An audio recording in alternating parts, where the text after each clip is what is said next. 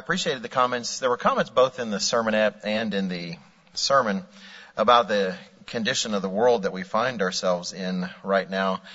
And we do seem to be trending toward a certain chaos. If you watch the telecast this weekend, the editors did their usual job at making us look so much better than we deserve to look on the program.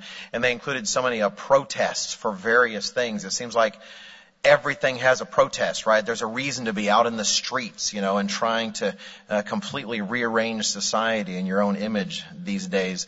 It's getting to be a chaotic world. And in the United States, we're not experiencing nearly what, say, they're experiencing in Sri Lanka. But we should not imagine that it's not possible for those conditions to happen here. If anything, I think the lesson of human history is that those things can. The world is getting to be a darker and darker place spiritually. And that means we're going to stand out more and more. I've perhaps overused this analogy, but I've always learned so much from it. The idea that if you were to walk outside right now, all the stars in the sky are already there, right? There's the big one, the sun, really bright. Don't look right at it, hurts your eyes. But all the stars, we say the stars come out at night, but they don't actually, right? They're already there. You just can't see them because the sun shines so brightly. But as the sun disappears and the sky starts to dim, then you start to notice they were there all along. And many of us go through this world and we're not noticed so much. But as the world continues to get spiritually darker, we will begin to stand out all the more, and we will be noticed. You will be noticed. I will be noticed. But I'd like to ask the question at the beginning to set the stage. Noticed for what? Noticed for what exactly? There are individuals out there that are clamoring for attention. They've got signs and they're surrounding right now, for instance, the homes of the Supreme Court judges, out there on the steps of the Supreme Court itself, people who go to Washington, you go to downtown in various places. We've had sort of a culture of increased protest since the summer perhaps of 2020. All sorts of causes, whether it's, causes that some of you might be sympathetic towards and some we might be less sympathetic towards. There was the Black Lives Matter protest in the 2020s. There was the trucker convoy protest about vaccines just recently in Canada. There's been protests about, currently Roe v. Wade. Everyone's wearing all these, not everyone, I'm exaggerating, but still these handmade tail costumes from that series, right? So that as if all women are being put into some kind of slavery. You've got protests concerning transsexual rights or transgender rights as they're called. You've got people protesting the opposite of that. You've just got this kind of protest culture, people wanting to be noticed because they have a message. And in the face of such antics, even though we have strong and firm beliefs, we might tend to think of ourselves as the non-radicals, right? It's like everyone's radicalized out in the world, increasingly being radicalized, but we're not. We can easily feel that we are the non-radicals, if you will. Sort of the calm ones, right? The ones who aren't radical. But I'd actually like to suggest today, really at the heart of the sermon is this suggestion, that that's not true. We actually, if we're living the life Jesus Christ asks of us, are far more radical than anything you see on the news today. Our faith is an extremely radical faith. It's difficult when you talk about radical and faith, when people often think of Islamic extremism and individuals being beheaded and these terrible things. And don't get me wrong, that's very radical.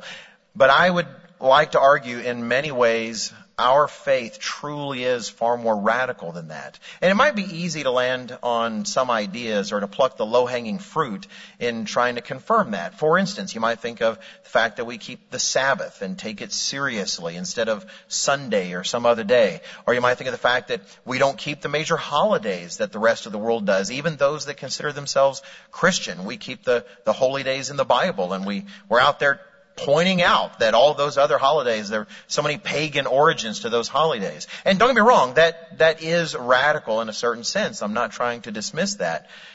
But at the same time, let's say keeping the Sabbath, taking the Sabbath seriously, Well, the conservative side, your fellows out there like Ben Shapiro, Dennis Prager, right? Two good Jews, they might go, yeah, all right, look, here's some Christians who get it. They know they're keeping the Sabbath. Or even calling Christmas a pagan holiday. That could get you an interview on MSNBC with Rachel Maddow. We have with us today a Christian who says Christian is pagan and all these Christians are wrong, and that might be ready to pat you on the back. I'm not saying those things aren't radical. They are things that illustrate our faith to the world. But I'd like to focus more narrowly today on particular radical elements of our faith that do push against the world. In fact, they push inward as well. They push against our human nature in a fairly extreme way.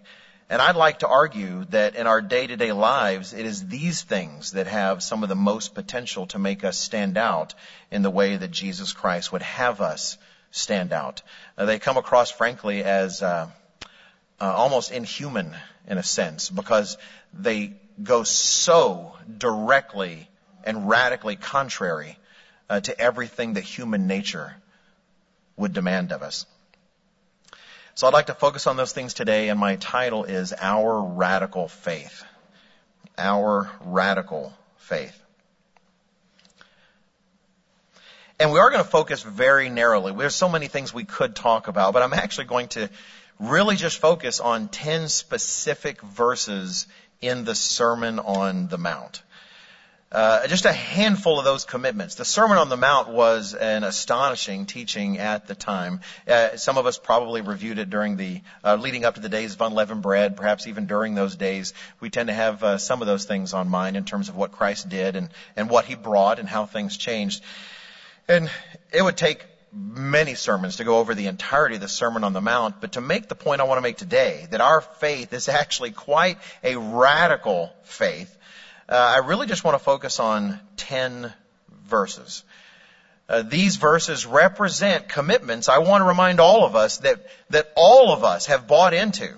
That when we were willing to be placed under that water and brought back up by a minister of God and have hands laid on us so that God's own Spirit would be placed within us, we committed to these things. This way of life Jesus Christ talked about, taught to the world then, has taught to the world for thousands of years now through his church. That way of life, we have said, yes, sir, that will from this point forward be my way of life. I will strive to live that day by day, allowing you to live in me and broadcast this to the world. What we see in these teachings are those things. And as we're going to read them, we're going to mainly focus on Matthew chapter 5. If you want to turn to Matthew chapter 5.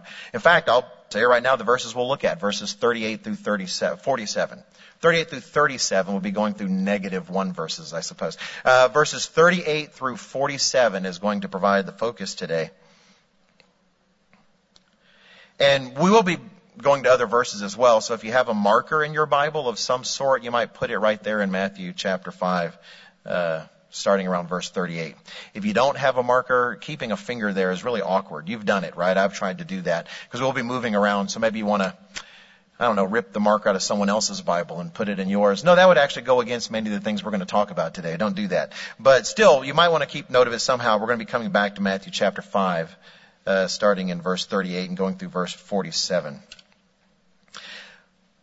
But I'll launch right into the first item. And it's a little difficult because the message of these 10 verses, they sort of blend together. There's an overall picture that all of them communicate together that it's a little difficult if you really want to focus on each individual verse or collection of verses as if they say something distinct.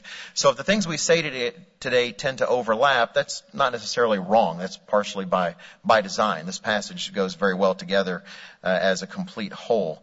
Well, let's jump right in Matthew chapter 5 and verse 38 and look at the radical nature of this. We start in verse 38. Jesus Christ said to the crowds and says to us, and Jesus Christ in us continues to say this. Verse 38, you have heard that it was said, an eye for an eye and a tooth for a tooth. But I tell you not to resist an evil person, but whoever slaps you on your right cheek, turn to him the other also. These two verses to me sort of set the pace for the rest. There's a few things I'd like to say, but the first thing I want to say, and this is a theme for all of these, is that it's very easy to get caught up in spending more time explaining what these verses don't say than we spend explaining what they do say. When I say explaining, I mean to ourselves when we're reading these. I feel like personally, perhaps in discussions with others throughout the years, that I've often spent more time trying to explain in verses like 39, no, that doesn't mean if someone slaps you, you have to just stay there, and keep getting beat up, right? We tend to spend a lot of time trying to say, no, this doesn't mean this or this doesn't mean that. But at the same time, God didn't put these things in the Bible for us to simply try to resist the misunderstanding, right? He didn't put these in the Bible simply thinking, oh, this is going to be great.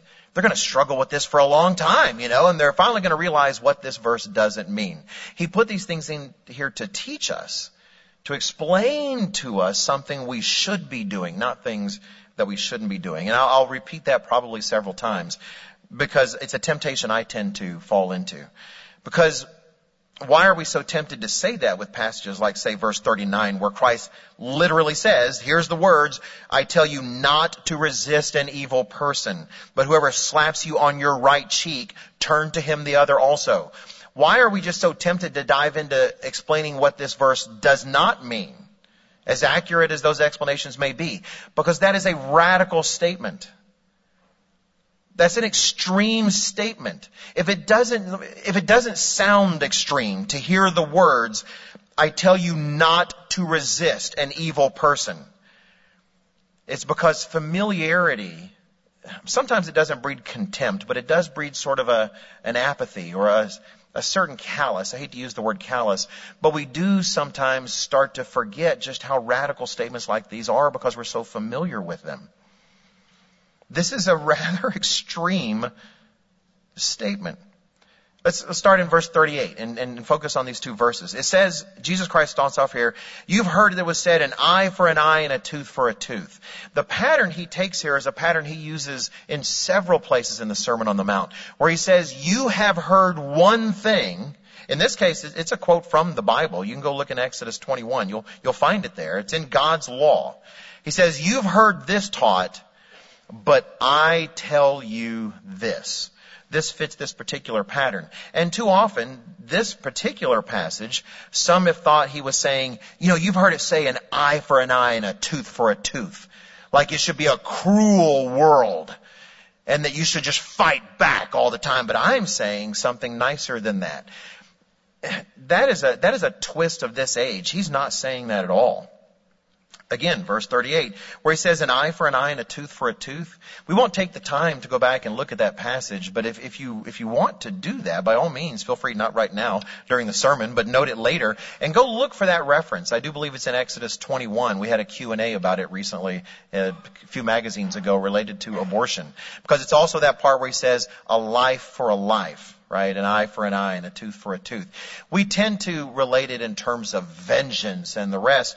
But if you actually look at that law in the context of all the laws of the peoples around and the historical laws of mankind, that statement, an eye for an eye, a tooth for a tooth, it wasn't about going and getting vengeance. It was about restraining the human passions of authorities to punish harder than they should. If you knock a tooth out, you shouldn't get your head cut off. He was saying just because you make the punishment proportional to the crime. It was an amazing statement of fairness and justice in the Old Testament. In a world where fairness and justice could not be counted upon, where kings just had their way with the peoples, whatever laws their whims dictated, that's what happened. Minor affront to the king, off with your head. Something the king didn't like, off with your head. God was saying, you're not going to be like that. Punishments should be proportional to crimes. If someone knocks out a tooth, you don't just kill the person. Right? You punish proportionally to that. And he's not saying you got to line the guy up and pop out a tooth on that guy either. He's talking about the proportionality of things. Again, you read the body of Scripture. It highlights those. So Jesus Christ in verse 38 is not presenting to the people an Old Testament command of cruelty. He's presenting them an Old Testament command that had a hierarchy of fairness about it and justice about it. So he's not trying to contradict cruelty. He's trying, as we will see routinely, to raise the standard. Because when we are wronged, don't we want to see some form of justice take place? When someone has, if you will, knocked out our tooth, don't we want to see something in place? Even if it's just fair. Something that's just fair and makes things equal. That is natural. That's human nature. We want to see someone pay a price. We're not necessarily demanding an excessive price, but at least an equal price. And Jesus Christ is telling all of us, rather, verse 39, I tell you not to resist an evil person. But whoever slaps you on your right cheek, turn to him the other also. Again, that seems crazy. Right? And it's easy to dismiss it. Let me make sure this is plain. If you're hanging around at the local Walmart and you're shopping for croissants for your family because they want something, snooty for breakfast, so it's a croissant breakfast. You're there and someone comes up to you and just randomly hits you on the right side of your face. You don't have to stand there and think, oh, great. Now I just got to stand here and let this random stranger guy hit me on the left side. Oh, I don't really want to do this, but I'm a Christian, go ahead. Jesus Christ isn't saying that. He didn't do that, right? There were times when crowds wanted to throw him off a cliff. He didn't go, well, I guess I got to be a Christian. I am Jesus Christ. I've got to let them throw me off a cliff. No, he got away. If someone hits you on the right cheek, feel free to run away to the door in Walmart yelling, hey, there's a guy in here hitting people on the right cheek. Watch out for your right cheek. None of these commands are telling you don't have to use your brain, right? But again, we can get caught up in trying to say what they don't say. The fact is, Jesus Christ was trying to raise the bar, as he did in so many other things. The law said, don't murder, right? And Jesus Christ said, don't just not murder. You can't even hate the person in your heart. The law said, don't commit adultery. Jesus Christ said, I'm telling you, you can't even lust after someone in your heart. The Sermon on the Mount is about raising the bar. There's a saying, I can't remember who I was talking with about it recently, and apparently it didn't originate with Mike Tyson, but I know since Mike Tyson said something akin to it, it became very popular. Some of you are familiar with the boxer Mike Tyson of the past, and so it feels old to say of the past, but Mike Tyson said something to the effect of once, everybody has a plan until he gets punched in the mouth. And then all of a sudden, all those plans are gone, right? Everybody's got a plan up to the moment they get punched in the mouth, and then they don't have plans anymore. Everything is suddenly a different world. Verse 39 has Jesus Christ telling us, you know what? I'll give you a plan. You get hit in the right cheek, you give someone the left cheek. With many of these verses, again, we're trying to tame them, but we must not rob Jesus Christ of the teeth of what he's saying. Because this should sound like something awkward. It should sound like something difficult. And what he's saying when you put the passages together is that the law talks about justice. Indeed, you might be owed a certain justice. And he's saying there are times when you should forego that. There's a better good with you being willing to not seek what you are owed, to not seek vengeance. And frankly, there are times when your job as a Christian is simply to stand there and take it, even when it's not deserved. And that's radical. If you don't think that's radical, then you're not thinking. There's nothing in human nature that says sometimes when you're being persecuted, your job is to stand there and take it. Sometimes when you've experienced a wrong, your job is to stand there and take it. Nothing in us says that. But as we'll see in so many of these things, the one who tells us that in this passage did that himself. He went through this himself. He was tortured. He was beaten for things he did not deserve, and he did not speak a word truly in his own defense, because there was something larger at stake. We should not rob Christ of the force of what he's saying. Too often, and when I say we, please include me in this. I'm not standing here atop Mount Olympus trying to throw lightning bolts of condemnation, or for that matter, shine sunbeams of praise. I struggle with these things. Part of why these things have come to my attention over the course of my life is that I have recognized the demands they make, and they are a challenge. And I can. And so I like to think the rest of us sometimes do. Sometimes we go to the law to try to parse it in such a way to justify what we want to do. We go to look for what we can in the law to justify the stance we want to take, or the action we're considering, or the worldview we like, when perhaps we've been told in some way that it's not as Christian as we think it is.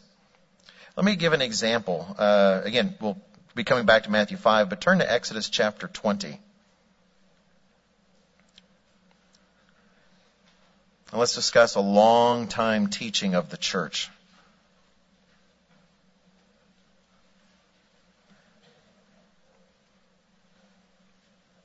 It is a long time teaching of God's church that we are not to kill people.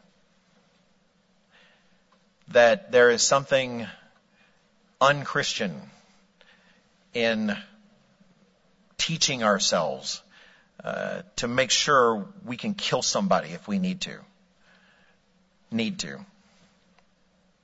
And so sometimes people will look at Exodus chapter 20. This is part of the Ten Commandments, right? They'll look at Exodus 20 and verse 13, and they'll read in the New King James, which does translate accurately, Exodus 20 and verse 13, you shall not murder. Now the Old King James, I think, says you shall not kill. And the New King James here says you shall not murder. And sometimes people will want to show, well, yeah, but when I'm packing heat, I like to talk tough, when I'm packing heat to make sure that I can, intervene if something bad is happening or whatever. If I'm not training to kill someone because I really want to murder someone. I'm talking about, self-defense. I'm talking about, what if there's a home invasion or something? It's a difficult world out there. And they'll say, if you look, really that word there is murder, and I'm not talking about murder. And I'm not saying that all killing is murder. Executions, for instance, are not murder. The state has a certain right to enforce its penalties. God himself says life for life. We've already read that. I'm not necessarily disagreeing with that. But the church has long recognized what Jesus Christ is doing. God calls us to something higher. God is looking for us to not just, borrowing the words of Paul, to try to figure out what we can do lawfully, but also look, what is it that edifies? What is it that is helpful? What is Jesus Christ calling us to? In fact, if you look at this prophecy that we'll read here in Isaiah, what is the Sermon on the Mount all about? Look at Isaiah chapter 42. In the book of Isaiah, we have a prophecy that Jesus Christ satisfied and that the Sermon on the Mount was very much a part of.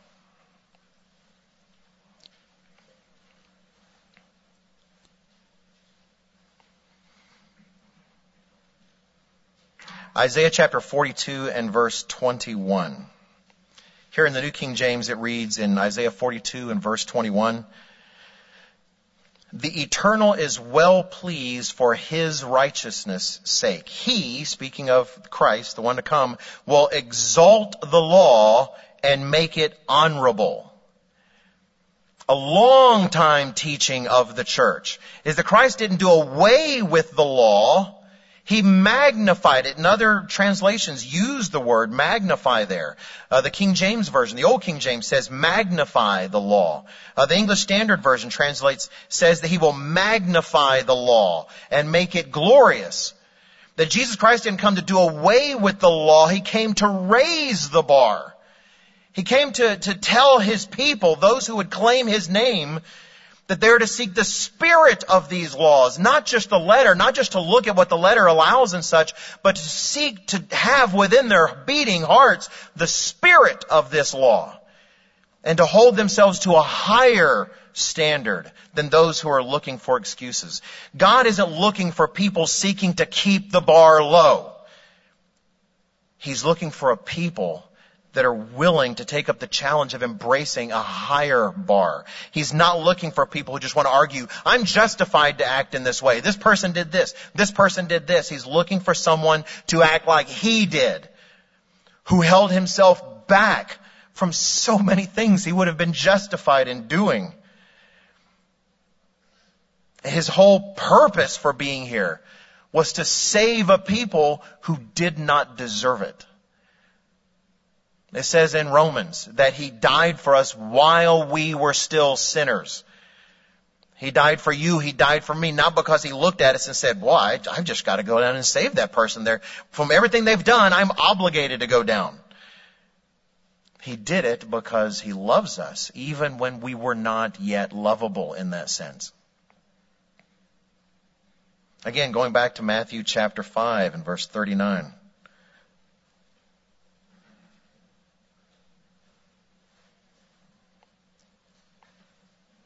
Reading the words again, Matthew 5, verse 39, Christ saying, I tell you not to resist an evil person, but whoever slaps you on your right cheek, turn to him the other also. Let's jump ahead a bit and add to that verse 43, starting in verse 43. Christ says, this is verse 43, you have heard that it was said, you shall love your neighbor and hate your enemy. But I say to you, love your enemies. Bless those who curse you. Do good to those who hate you. And pray for those who spitefully use you and persecute you. And it doesn't mean pray for them as, I pray, Father, that every lightning bolt in the 5-mile radius of this person will strike him, and turn him to dust. It's talking about blessing them, actually doing good to the people who hate you. Let me ask you sincerely to meditate on, as I struggle to meditate on, when I read these verses, love your enemies, bless those who curse you, do good to those who hate you, pray for those who spitefully use you and persecute you. How can we reconcile these verses with spending hours training how to put a bullet through someone to kill them? How can someone look at these verses, sincerely claiming to be a follower of Christ, and say, yes, I believe in these verses, but I do dedicate a good part of each week to making sure I can kill people? Brethren, there are quote-unquote Christians out there, mainstream Christians. Well, I say mainstream. One that comes to mind is Glenn Beck, and I guess he wouldn't technically be mainstream. I think he's a Mormon. If he's not, you can tell me in the second resurrection. But regardless, I know out there he seems like a really good person. I used to listen to him on the radio a lot, Glenn Beck, back before he had TV and streaming channels and such. And I really liked some things about what he would say, really, because he seemed like different than many other political commentators, because he would focus on principles and talk about some things that were a little more fundamental, and I always appreciated that. Then eventually, word sort of spread about him. He got I think he was on Fox for a while, and then he wasn't. And he had his own streaming network and does things. And he's got commercials because you got to pay for stuff. And I'm not even knocking him. I hope this is clear. I'm not knocking him for this. You don't know what you don't know. But I remember at least, I don't know, it's been 3 or 4 years ago now, but watching some of that and seeing how many commercials, it just seemed so many of his commercials were about ammo. And buying ammo, and make sure you had a lot of ammo, right, in your basement. They're always concerned, what if the Second Amendment, they start circumventing the Second Amendment, and suddenly you can't get ammo when you really want some. You want to drive up ammunition sales, start put someone in office who thinks they might be removing or somehow trying to circumvent what are interpreted as the freedoms concerning the Second Amendment. And, we can see those things, and these people can be appealing to us. But brethren, are we allowing them to influence us versus remembering that Christ called us to influence them? These are not Christians. They can say so many right things on television. They can say so many right things on our talk shows, on the radio. But they are not following Jesus Christ. They're following another Jesus Christ. These are things we know. These are things we've taught for years. We know them, but we can momentarily sometimes forget them because we're just so grateful to hear a program that seems to get it in some way. It's like, this guy understands. He understands the importance of family, or he understands that it's moral problems in the world and not just economic. And the devil is just as delighted if we're drawn to that, so we start buying in their ideals, as he would be if we're drawing in anything else, as long as it's pulling us away from the truth. He would love for us to start defining what is true in the Bible based on what the very convincing unconverted say in the world. Let me actually challenge you with this. Think about this if you haven't thought about this before. Let's say we're in a terrible circumstance. Let's say, you've got enough, if you're a formula, we got the formula shortages right now. So let's say you really need baby formula for some reason and you've got enough, and then other families start showing up with their babies because they don't have enough. Is it time for you or your husband to get the rifle and stand by the door and tell them to go seek it elsewhere? Is that the exact example Jesus Christ wants his people to give the world in hard times? Or is it a willingness to share at risk, praying that perhaps God will multiply our formula like the loaves and the fishes, but because he's given us what we have to do something more than just preserve our own lives with, but to set an example that no other humans in the world would set because they don't have God's Spirit. They're not led by the Son of God and his perfect example. These are real life questions we need to consider now, because while we know hard times are coming, we don't know the details of them. But we do need to consider them. We need to ask ourselves, to be actively training to kill another human being, can I actually reconcile that with the teachings of Jesus Christ? I remember being in a wonderful spokesman club once. I won't go into the details. I'll be glad to tell you individually. It was great. I always loved table topics in spokesman club because the guy asking the questions could think of a really hard question, and then the minister had to get up and answer it. It was a lot of fun. We're going to get the minister today. We're going to get this really crunchy question. And then one day I was the minister, and I didn't like that so much anymore. I didn't like having to go up and give the right answer. Suddenly there's a lot more accountability. But I remember in particular a spokesman club I was in Dallas, and it was a question that you could tell the guy asking it, he was doing his best to craft a scenario where you would shoot somebody. He was doing his job to try to put everybody on the spot. It went to ludicrous proportions. I won't go into the details, but he was doing his best to try to create this scenario where you would have to conclude the right thing is to shoot this guy and try to kill him. And I was looking forward to Mr. O'Gwin getting up and giving, the answer, because I knew, it's not me, it's somebody else. That'll never be me. But anyway, so there he was, and he had to give the answer. And his answer was actually, now that I think about it, astonishingly similar to Mike Tyson's. I don't know what to think about that. But it had the wisdom that Mike Tyson couldn't bring. He said, you can have all your plans, and you can reason out what you would do in one of those terrifying moments. But he said, honestly, when that moment actually occurs, all those plans go out the window. What you end up doing in that moment is a reflection of the relationship you have built with God and Jesus Christ in the years leading up to that moment.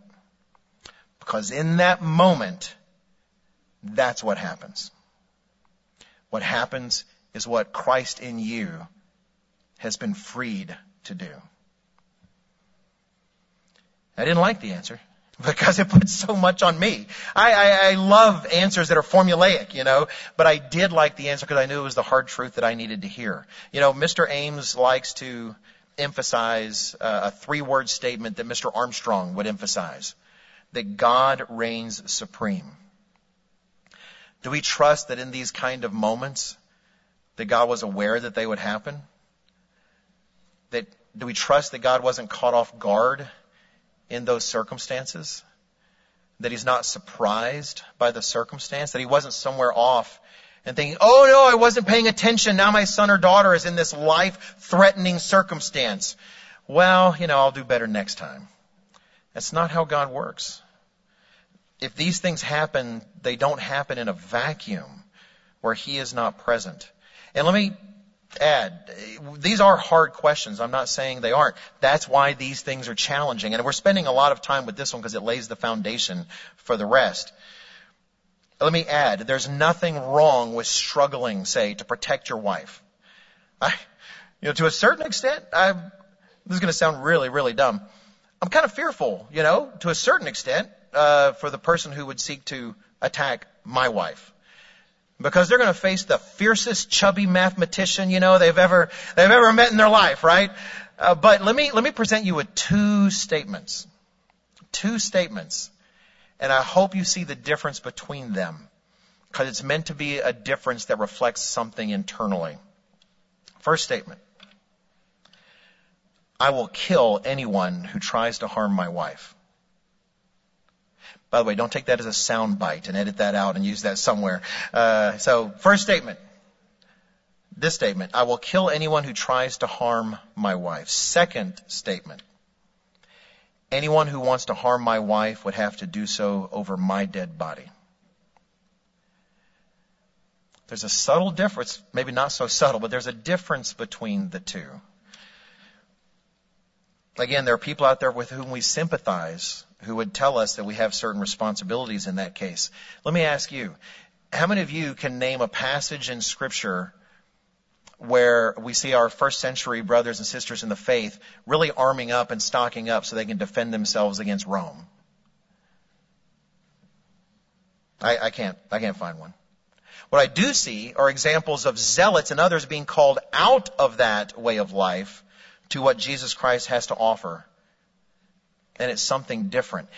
And brothers and sisters in the faith, all of us think, I understand sometimes we think this is a harsh, virtually persecuting culture we have right now. Rome, under which our first century brothers and sisters lived under tyranny where our brothers and sisters were tied to stakes and set on fire by Emperor Nero to illuminate his gardens and his games. To think that somehow we should be taking some kind of measures that they never took makes no sense to me. I do not see it reflected in the words of the Bible. God does call us to be radicals, brethren. But does He call us to be radicals on behalf of the Second Amendment? Or does He call us to be radicals on behalf of Jesus Christ? That was a lot on a few verses. Let's take a look at verse 40. Let's move to another set. Matthew chapter 5 and verse 40. Another one.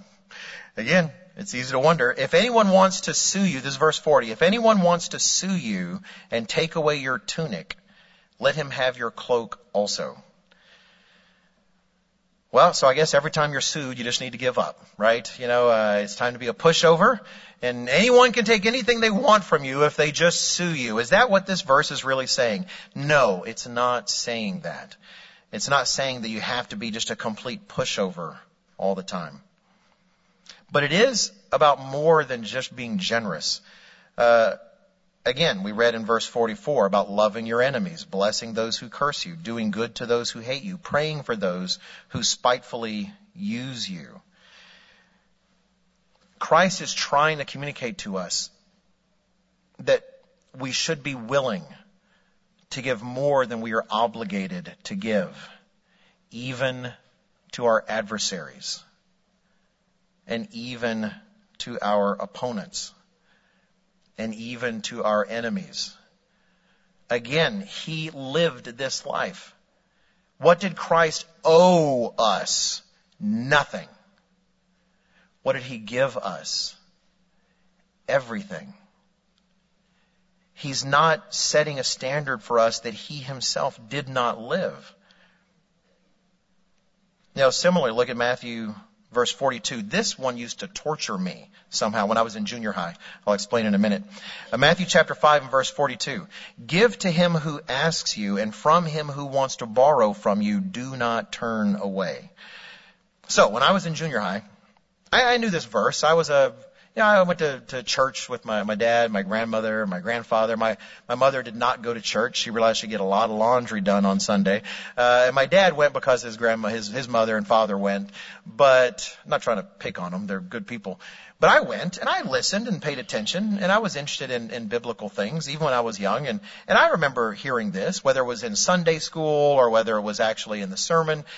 But I remember hearing this, to give to him who asks you, and from him who wants to borrow from you, do not turn away. Well, when I was in junior high, there was this guy who was a bit of a bully, and he would go around and ask for, people's lunch money, we had Coke machines, which was not all that wise to give a bunch of young kids Coke machines. But regardless, we had, Coke machines. If you wanted something for lunch, you get 50 cents, and I think it was 50. Back then it was probably cheaper. But regardless, you could have some money.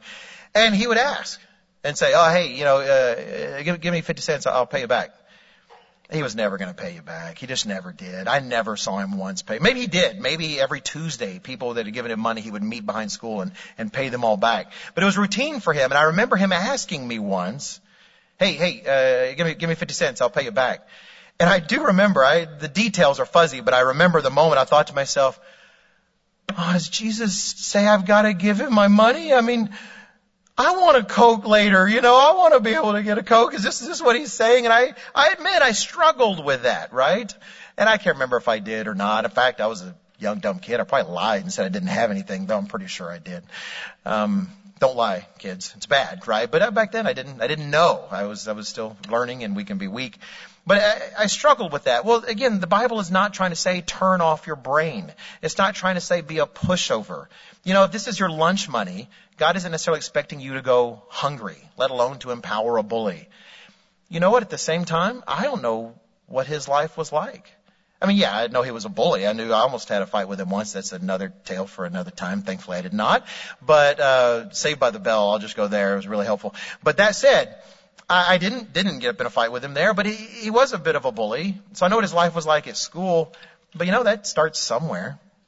It's entirely possible that the only reason he got to eat each day is because of the money that he would, quote unquote, borrow from kids. I have absolutely no idea. It's very easy to judge, I know. This is talking about the things that are obligated of us and being willing to do more than that and not looking to get back everything we are owed. We're living in a world right now where everyone, it seems, is demanding their rights. Right? The right for this, the right for that. And don't get me wrong, it's wonderful to live in a country where rights do mean something. I'm not trying to knock that. I don't want to trade this for a dictatorship for anything. But we are living in a world where people are just passionately fighting for their rights. People in the street for the right to this, the right to that, my right this. And sometimes they're straight up legitimate rights, and sometimes they're not. They're made up rights. But everyone is about finding their rights and securing their rights and advancing their rights to the point. You know what's radical? What's radical is not fighting for your rights. What's radical is not trying to advance and get what's yours. What's radical is actually being willing to give what's yours, even when the other party doesn't deserve it. Again, keep your place here in Matthew chapter 5, and let's take a look at 1 Corinthians chapter 6.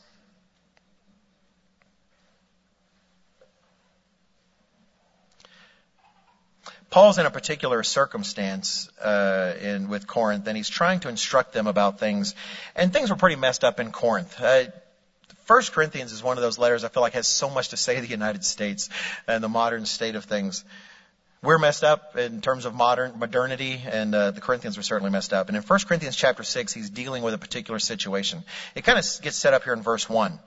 Verse 1 of 1 Corinthians 6, Paul tells them, "Dare any of you, having a matter against another, go to law before the unrighteous and not before the saints?" You know, there are situations apparently in Corinth where you had brother and brother, or sister and sister, or brother and sister in Christ that were at loggerheads about something. Maybe they were business associates. Who really knows what it was?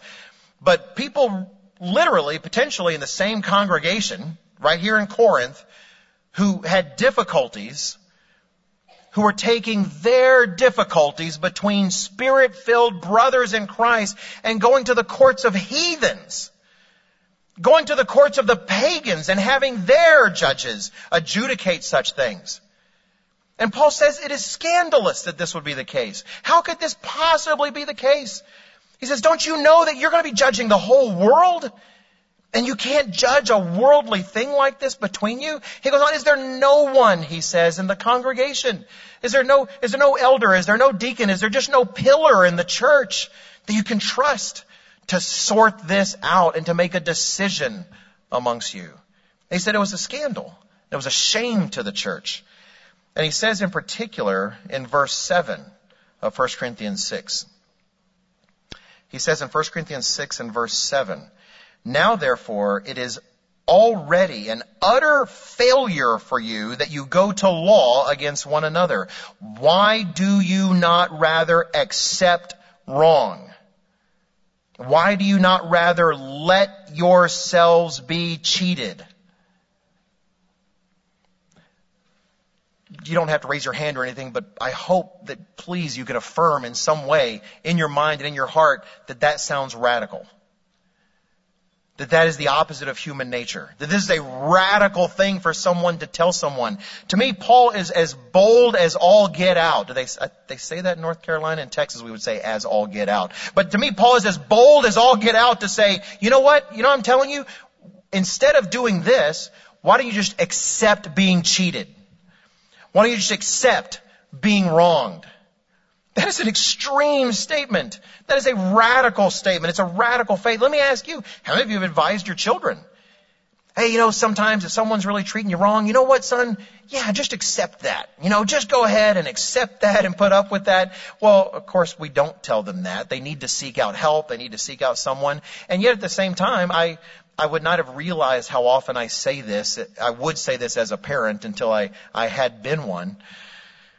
And that was how many times when you have, say two sons who are at loggerheads about things, and you've been brought in. You're not there in the beginning. You can't actually see, the origin of the story and what's actually happened.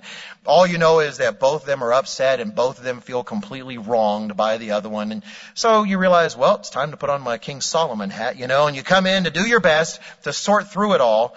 And then you realize, yeah, I don't have what it takes. There's no way I'm going to sort through this knot. They've tied in terms of their wrongs and their rights and their emotions. They're much better now, by the way. They're much older. But regardless, those things, and you're doing your best. And I found so often the advice I would give was, look, if just one of you chooses to be the adult, then all this gets better. By saying that, what I really meant to say, what I should have said perhaps, was if one of you would choose to be the Christian. If one of you would choose the 1 Corinthians 6-7 path, that sometimes the greater good is achieved simply by accepting a wrong and simply by letting yourself be cheated. It doesn't mean you're a pushover. I would argue that in those moments it takes wisdom to realize that's necessary, a wisdom most people don't have. It takes a strength of character to be the person who does that. By the way, I'm not talking about accepting wrong or letting yourselves be cheated in the sense that, oh yeah, I'll accept this wrong for now, right? I'm not talking about that. Or it's like, oh no, I get it. Sometimes I've got to take the path of Christ and I need to be willing to accept wrong, that's been done to me, while we just grow bitter about it, right? Over the days and the weeks that follow. I'm talking about something that frankly takes superhuman abilities. We have Pentecost that's coming up. I hope that some of what we're talking about today helps us to appreciate the fact that God has not abandoned us to these kind of standards that seem humanly impossible. The logic that sometimes to win we need to be willing to lose. You don't see that logic in the corporate world. You don't see that virtually any place else other than the actual body of Christ. It takes abilities that are beyond human. But that is what God expects us to realize sometimes. That not only do I need to yield, even though I'm in the right, even though I'm convinced I'm in the right, that the right thing to do is to yield and to love my brother and still be willing every Sabbath to shake his hand at the door and still be willing to put on a smile, still be willing to pray for him and for good things for him. Because I'm following in the steps of Jesus Christ when I do that. Again, a radical faith. Let's go back to Matthew chapter 5.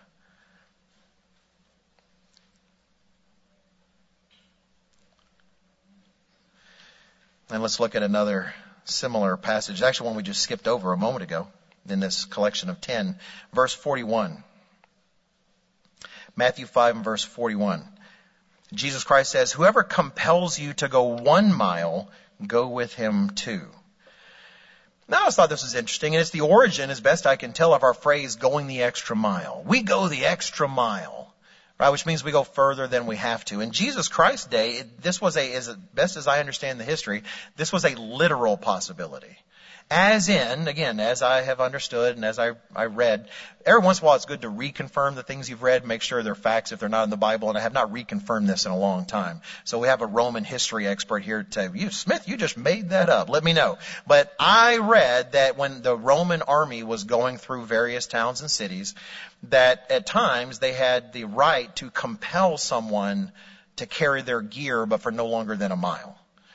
Back then, they didn't have like troop carriers that could carry all the munitions and all the rest. They had to carry a lot of that themselves. And so every once in a while, to keep the army fresh, to help them go further, they had the right to take someone and compel them to carry their gear, but only up to a mile. The person had rights as well, and their right was to not have to carry it for more than a mile. Then after that, they could say, I hope this was helpful, I guess. They go, well, thank you very much. And he'd either put it on his back or who knows, maybe he'd grab the next sucker, right? And have him carry it the next mile. But that was the limit of your obligation. Jesus Christ is compelling us in these chapters to ignore the limits of our obligations. And he says, whoever compels you to go 1 mile, you go with him 2. Because you're not like everybody else. You're going to be one of mine, and you're going to go 2. And I can only imagine in the first century where they could have actually, again, done this literally, where some Roman soldier grabs some guy, Rufus. That's a Latin name, by the way, Rufus. If you didn't know, it sounds like it's, from the hills. But it's Rufus. He grabs Rufus, and says, all right, hey, sorry, it's just your lucky day, you got to carry my stuff. So he gives his stuff to Rufus, and Rufus hoofs it, for a mile. And he says, all right, hey, I really appreciate that for the break. Thanks. And it's been a mile. And Rufus says, oh, I'll go another mile if you want. It's like, yeah, all right, yeah, sure. Oh, okay. Looking at Rufus, kind of strange, and Rufus doing his best to whistle a happy tune under the burden of the guy's gear, right, and goes another mile with him. Because whether he knows it or not, and whether he'll ever find out in this life, or whether he finds out in the resurrection, he happened to encounter one of Christ's, who might have even thought to himself, well, I can't believe I'm doing this literally today, but I guess I am. Well, of course, we don't necessarily have that opportunity to do this literally, but we do have this opportunity. Is there anyone in your life, is there anyone, whether it's a brother or sister in Christ, and it often is, because we're close, or whether it's someone outside of that, who in some way is compelling you to go a mile further than you feel you should? Sometimes we have that brother or sister, even in minute ways. Maybe they just have bad breath.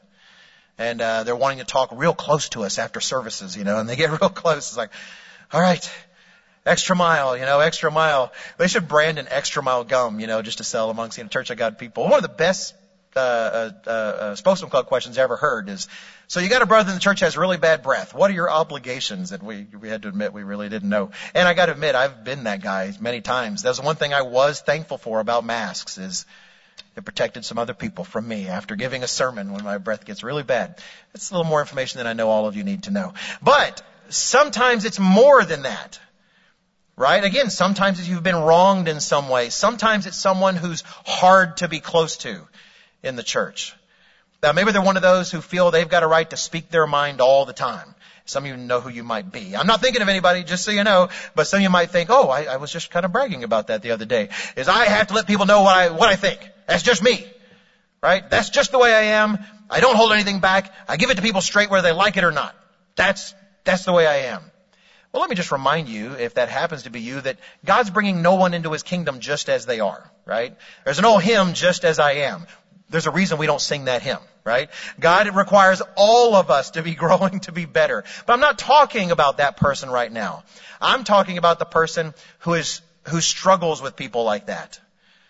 To be friends with a person like that, let alone to be a brother or sister in Christ with a person like that. Why do we struggle? Because that person is compelling us to go a mile that maybe we don't want to have to go. And can I read these passages and think, you know what? I'm going to go too. I'm going to go too.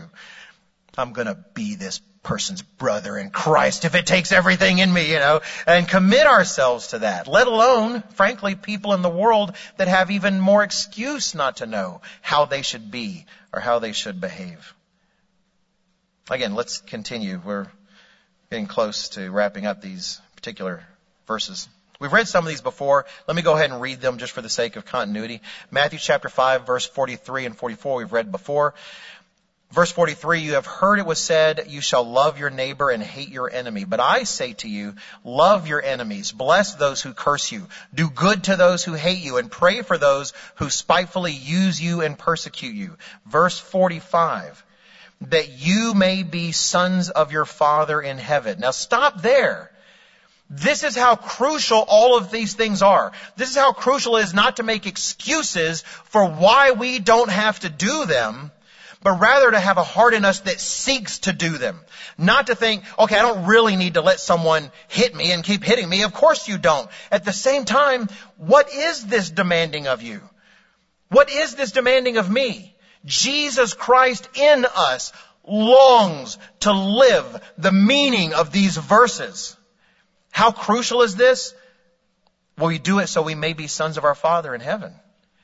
If that's important to us, then all of these obligations are important to us. If that's not important to us, why are we here? These extreme radical obligations are part and parcel of everything we are here about and everything we're trying to achieve on earth. Continuing verse 45. Why would that make us like our Father in heaven? For He makes the sun rise on the evil and on the good, and sends rain on the just and on the unjust. I'm not going to turn this into true confessions, but I hope you can relate a little bit to this.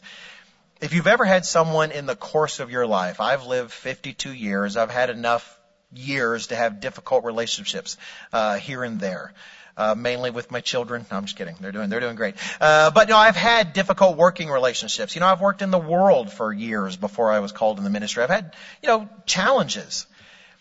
And even if it's in school, it's something else. Have you ever known someone who when you're thinking of this list and it says He makes His sun rise on the evil and on the good, you're thinking, well, I think I know which one that guy is, right? That says not one of the good, that guy. I know how he's cheating his way up the ladder.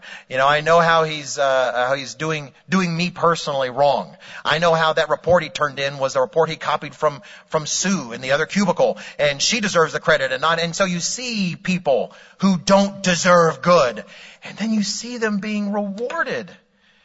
You see it just being poured on them. And let me confess, I find that difficult sometimes. It's hard, especially when their wrongs have been toward me. And I'm thinking, well, God, I deserve rain. But you know he doesn't deserve any rain. His flowers should dry up and shrivel in the pot and never see the light of day again. And I am not, in that moment, being like my Father in heaven. If you just took that and turned it into a spirit being in the millennium, wouldn't just be waiting for someone not to go to the Feast of Tabernacles to get rain. I'd be denying rain all over the place, right? If I were in charge of rain now, I'm sure there's lots of people I would decide don't get any rain. But God, throughout history, has actually, other than moments he has selected, has sent rain on the just and the unjust. Has shined his own sun, S-U-N, on the good and on the evil. Continuing the next two verses, we'll look at the first one. Verse 46. For if you love those who love you, what reward have you? Do not even the tax collectors do the same? And man, if you live in North Carolina, you know how terrible tax collectors are. Let me say it was worse then. It's not that Jesus Christ hated tax collectors, right? He literally made one of them his disciple, right? His apostle, right? Matthew was a tax collector. But he did know the people hated them. And he also knew that many of them were corrupt. You know, back then, if you were a tax collector, again, as I understand the history, your job certainly was to take taxes. But how did you get paid? Well, you got paid by taking a little more. Right? So you took the taxes the people owed and you took money for yourself. And maybe if there was some coming in from, say, a central source, still tax collectors would often pad what they took. They would take more than they had the right to take. And often these were people who lived in your area. You knew these people. And so when you see Mr. Ceiling Wall there in Nazareth, and you're driving your beat up old donkey, and he's driving this shiny Tesla chariot, right? You know, through town. And you realize, because I'm not trying to make light of this, it is hard when you realize, you know where he got that? You know how he pays for that? He pays for it with the money I didn't have to feed my children this week. He pays for that life with the cries my children give me when they're hungry and I have nothing. That's how people felt about tax collectors. And so when Jesus Christ is here in verse 46, and he asks all of us through the ages, if you love those who love you, what reward do you have? Don't even the tax collectors do that? The people that treat them well, don't they treat those people well? He continues, verse 47. And if you greet your brethren only, what do you do more than other people do? What makes you any different than the rest of the world? Do not even the tax collectors do that? The people you were just cussing out perhaps an hour before, don't even they do those things? Let me actually put it in this context. You know, think about the animal kingdom, in particular dogs. I used to think I was a dog guy, and ever since I've had kids and stuff, it's been nothing but cats. I don't know how that happened. But regardless, I do love dogs. I think dogs are special creatures. I think that God knew he was creating a creature that would eventually be amongst us and that we would pet and make goofy names and the rest. But that said, even a dog knows if you treat a dog well, you pet it, you nurture it, you care for it, it loves you. You're home and it's excited, right? And it's licking your hand. It's like, oh, I can't believe it. I know it's only an hour, but I thought you were going to be gone forever. And I'm so happy. I'm so happy you're home. You know, dogs make you feel good as a person, right? Because few creatures on earth love you as much as your dog. That's just the way, it's an animal love. It's not the same as human love, but still they make you feel good, right? But you treat an animal harshly. When a dog grows up seeing a harsh hand, a hand that beats it, a hand that mistreats it, the dog cowers back. A dog in a corner about to be mistreated bites back. It responds with harshness. In a sense, you could say, if you only treat those well who treat you well, congratulations, you're a dog. That's how high you've climbed. And Jesus Christ is saying, the kingdom will be filled with more than dogs. I don't want you to be an animal. I want you to be me. I want you to reflect me to the rest of the world. And I want you to treat others the way I treated them, regardless of the kind of people they were. I think one of the best examples of this is, at least for me personally, one that's impacted me is in Acts chapter 7. In Acts chapter 7, we certainly won't read the entire passage, but it's an example that God saw fit to record for the ages for all of us. And it's the example of Stephen.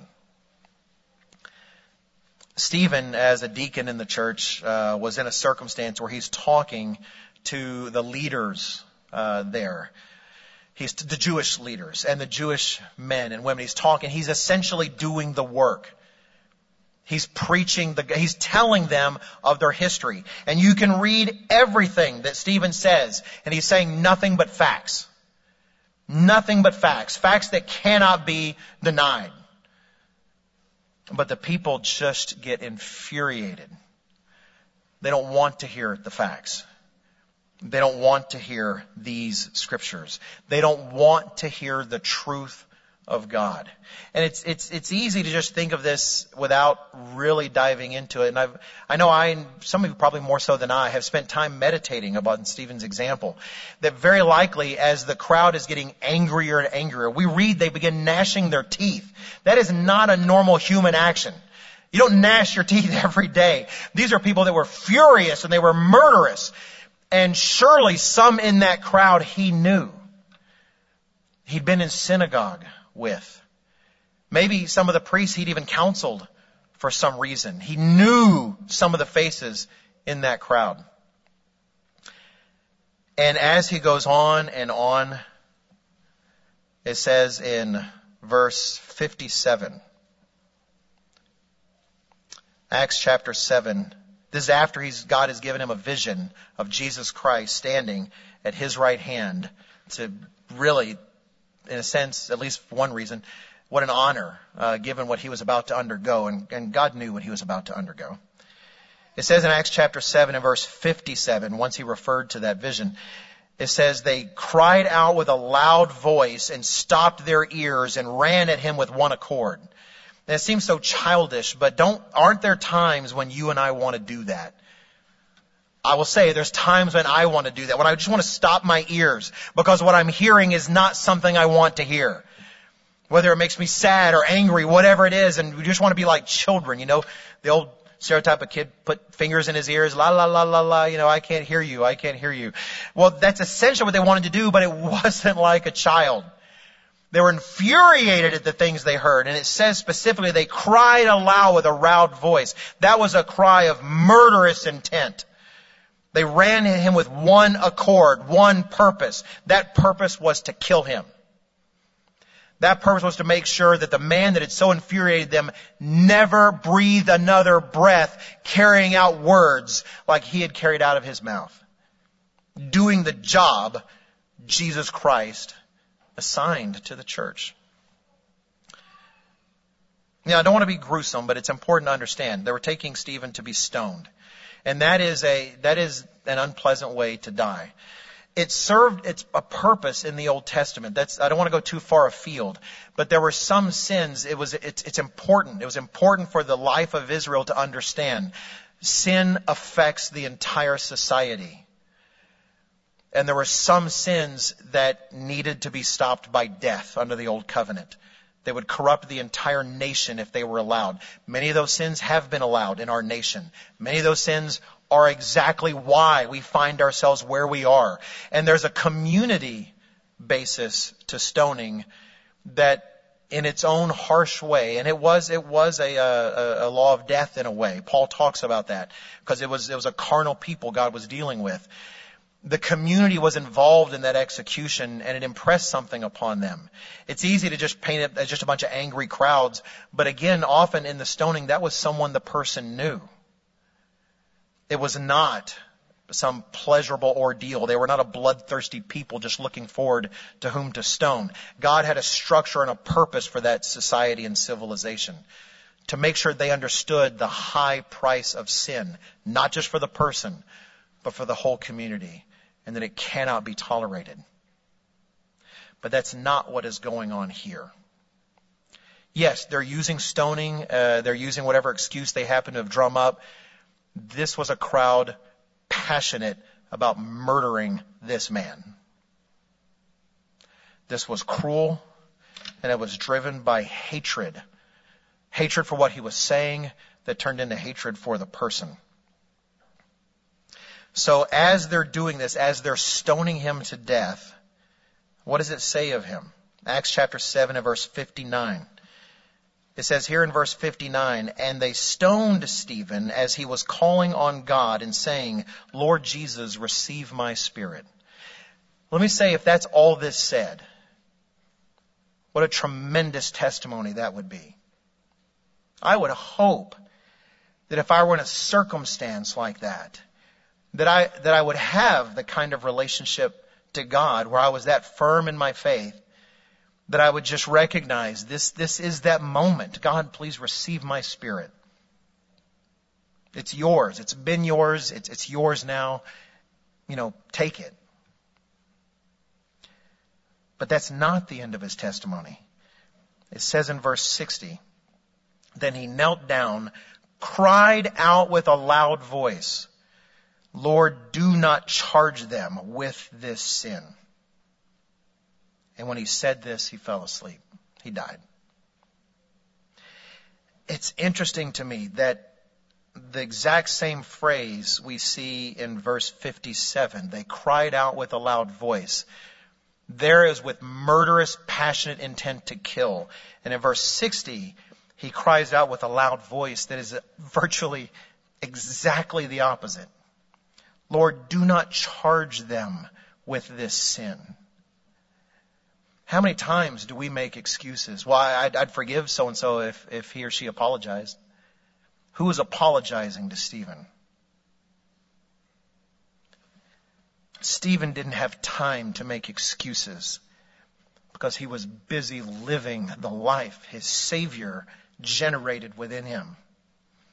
He was busy living the words of the Sermon on the Mount.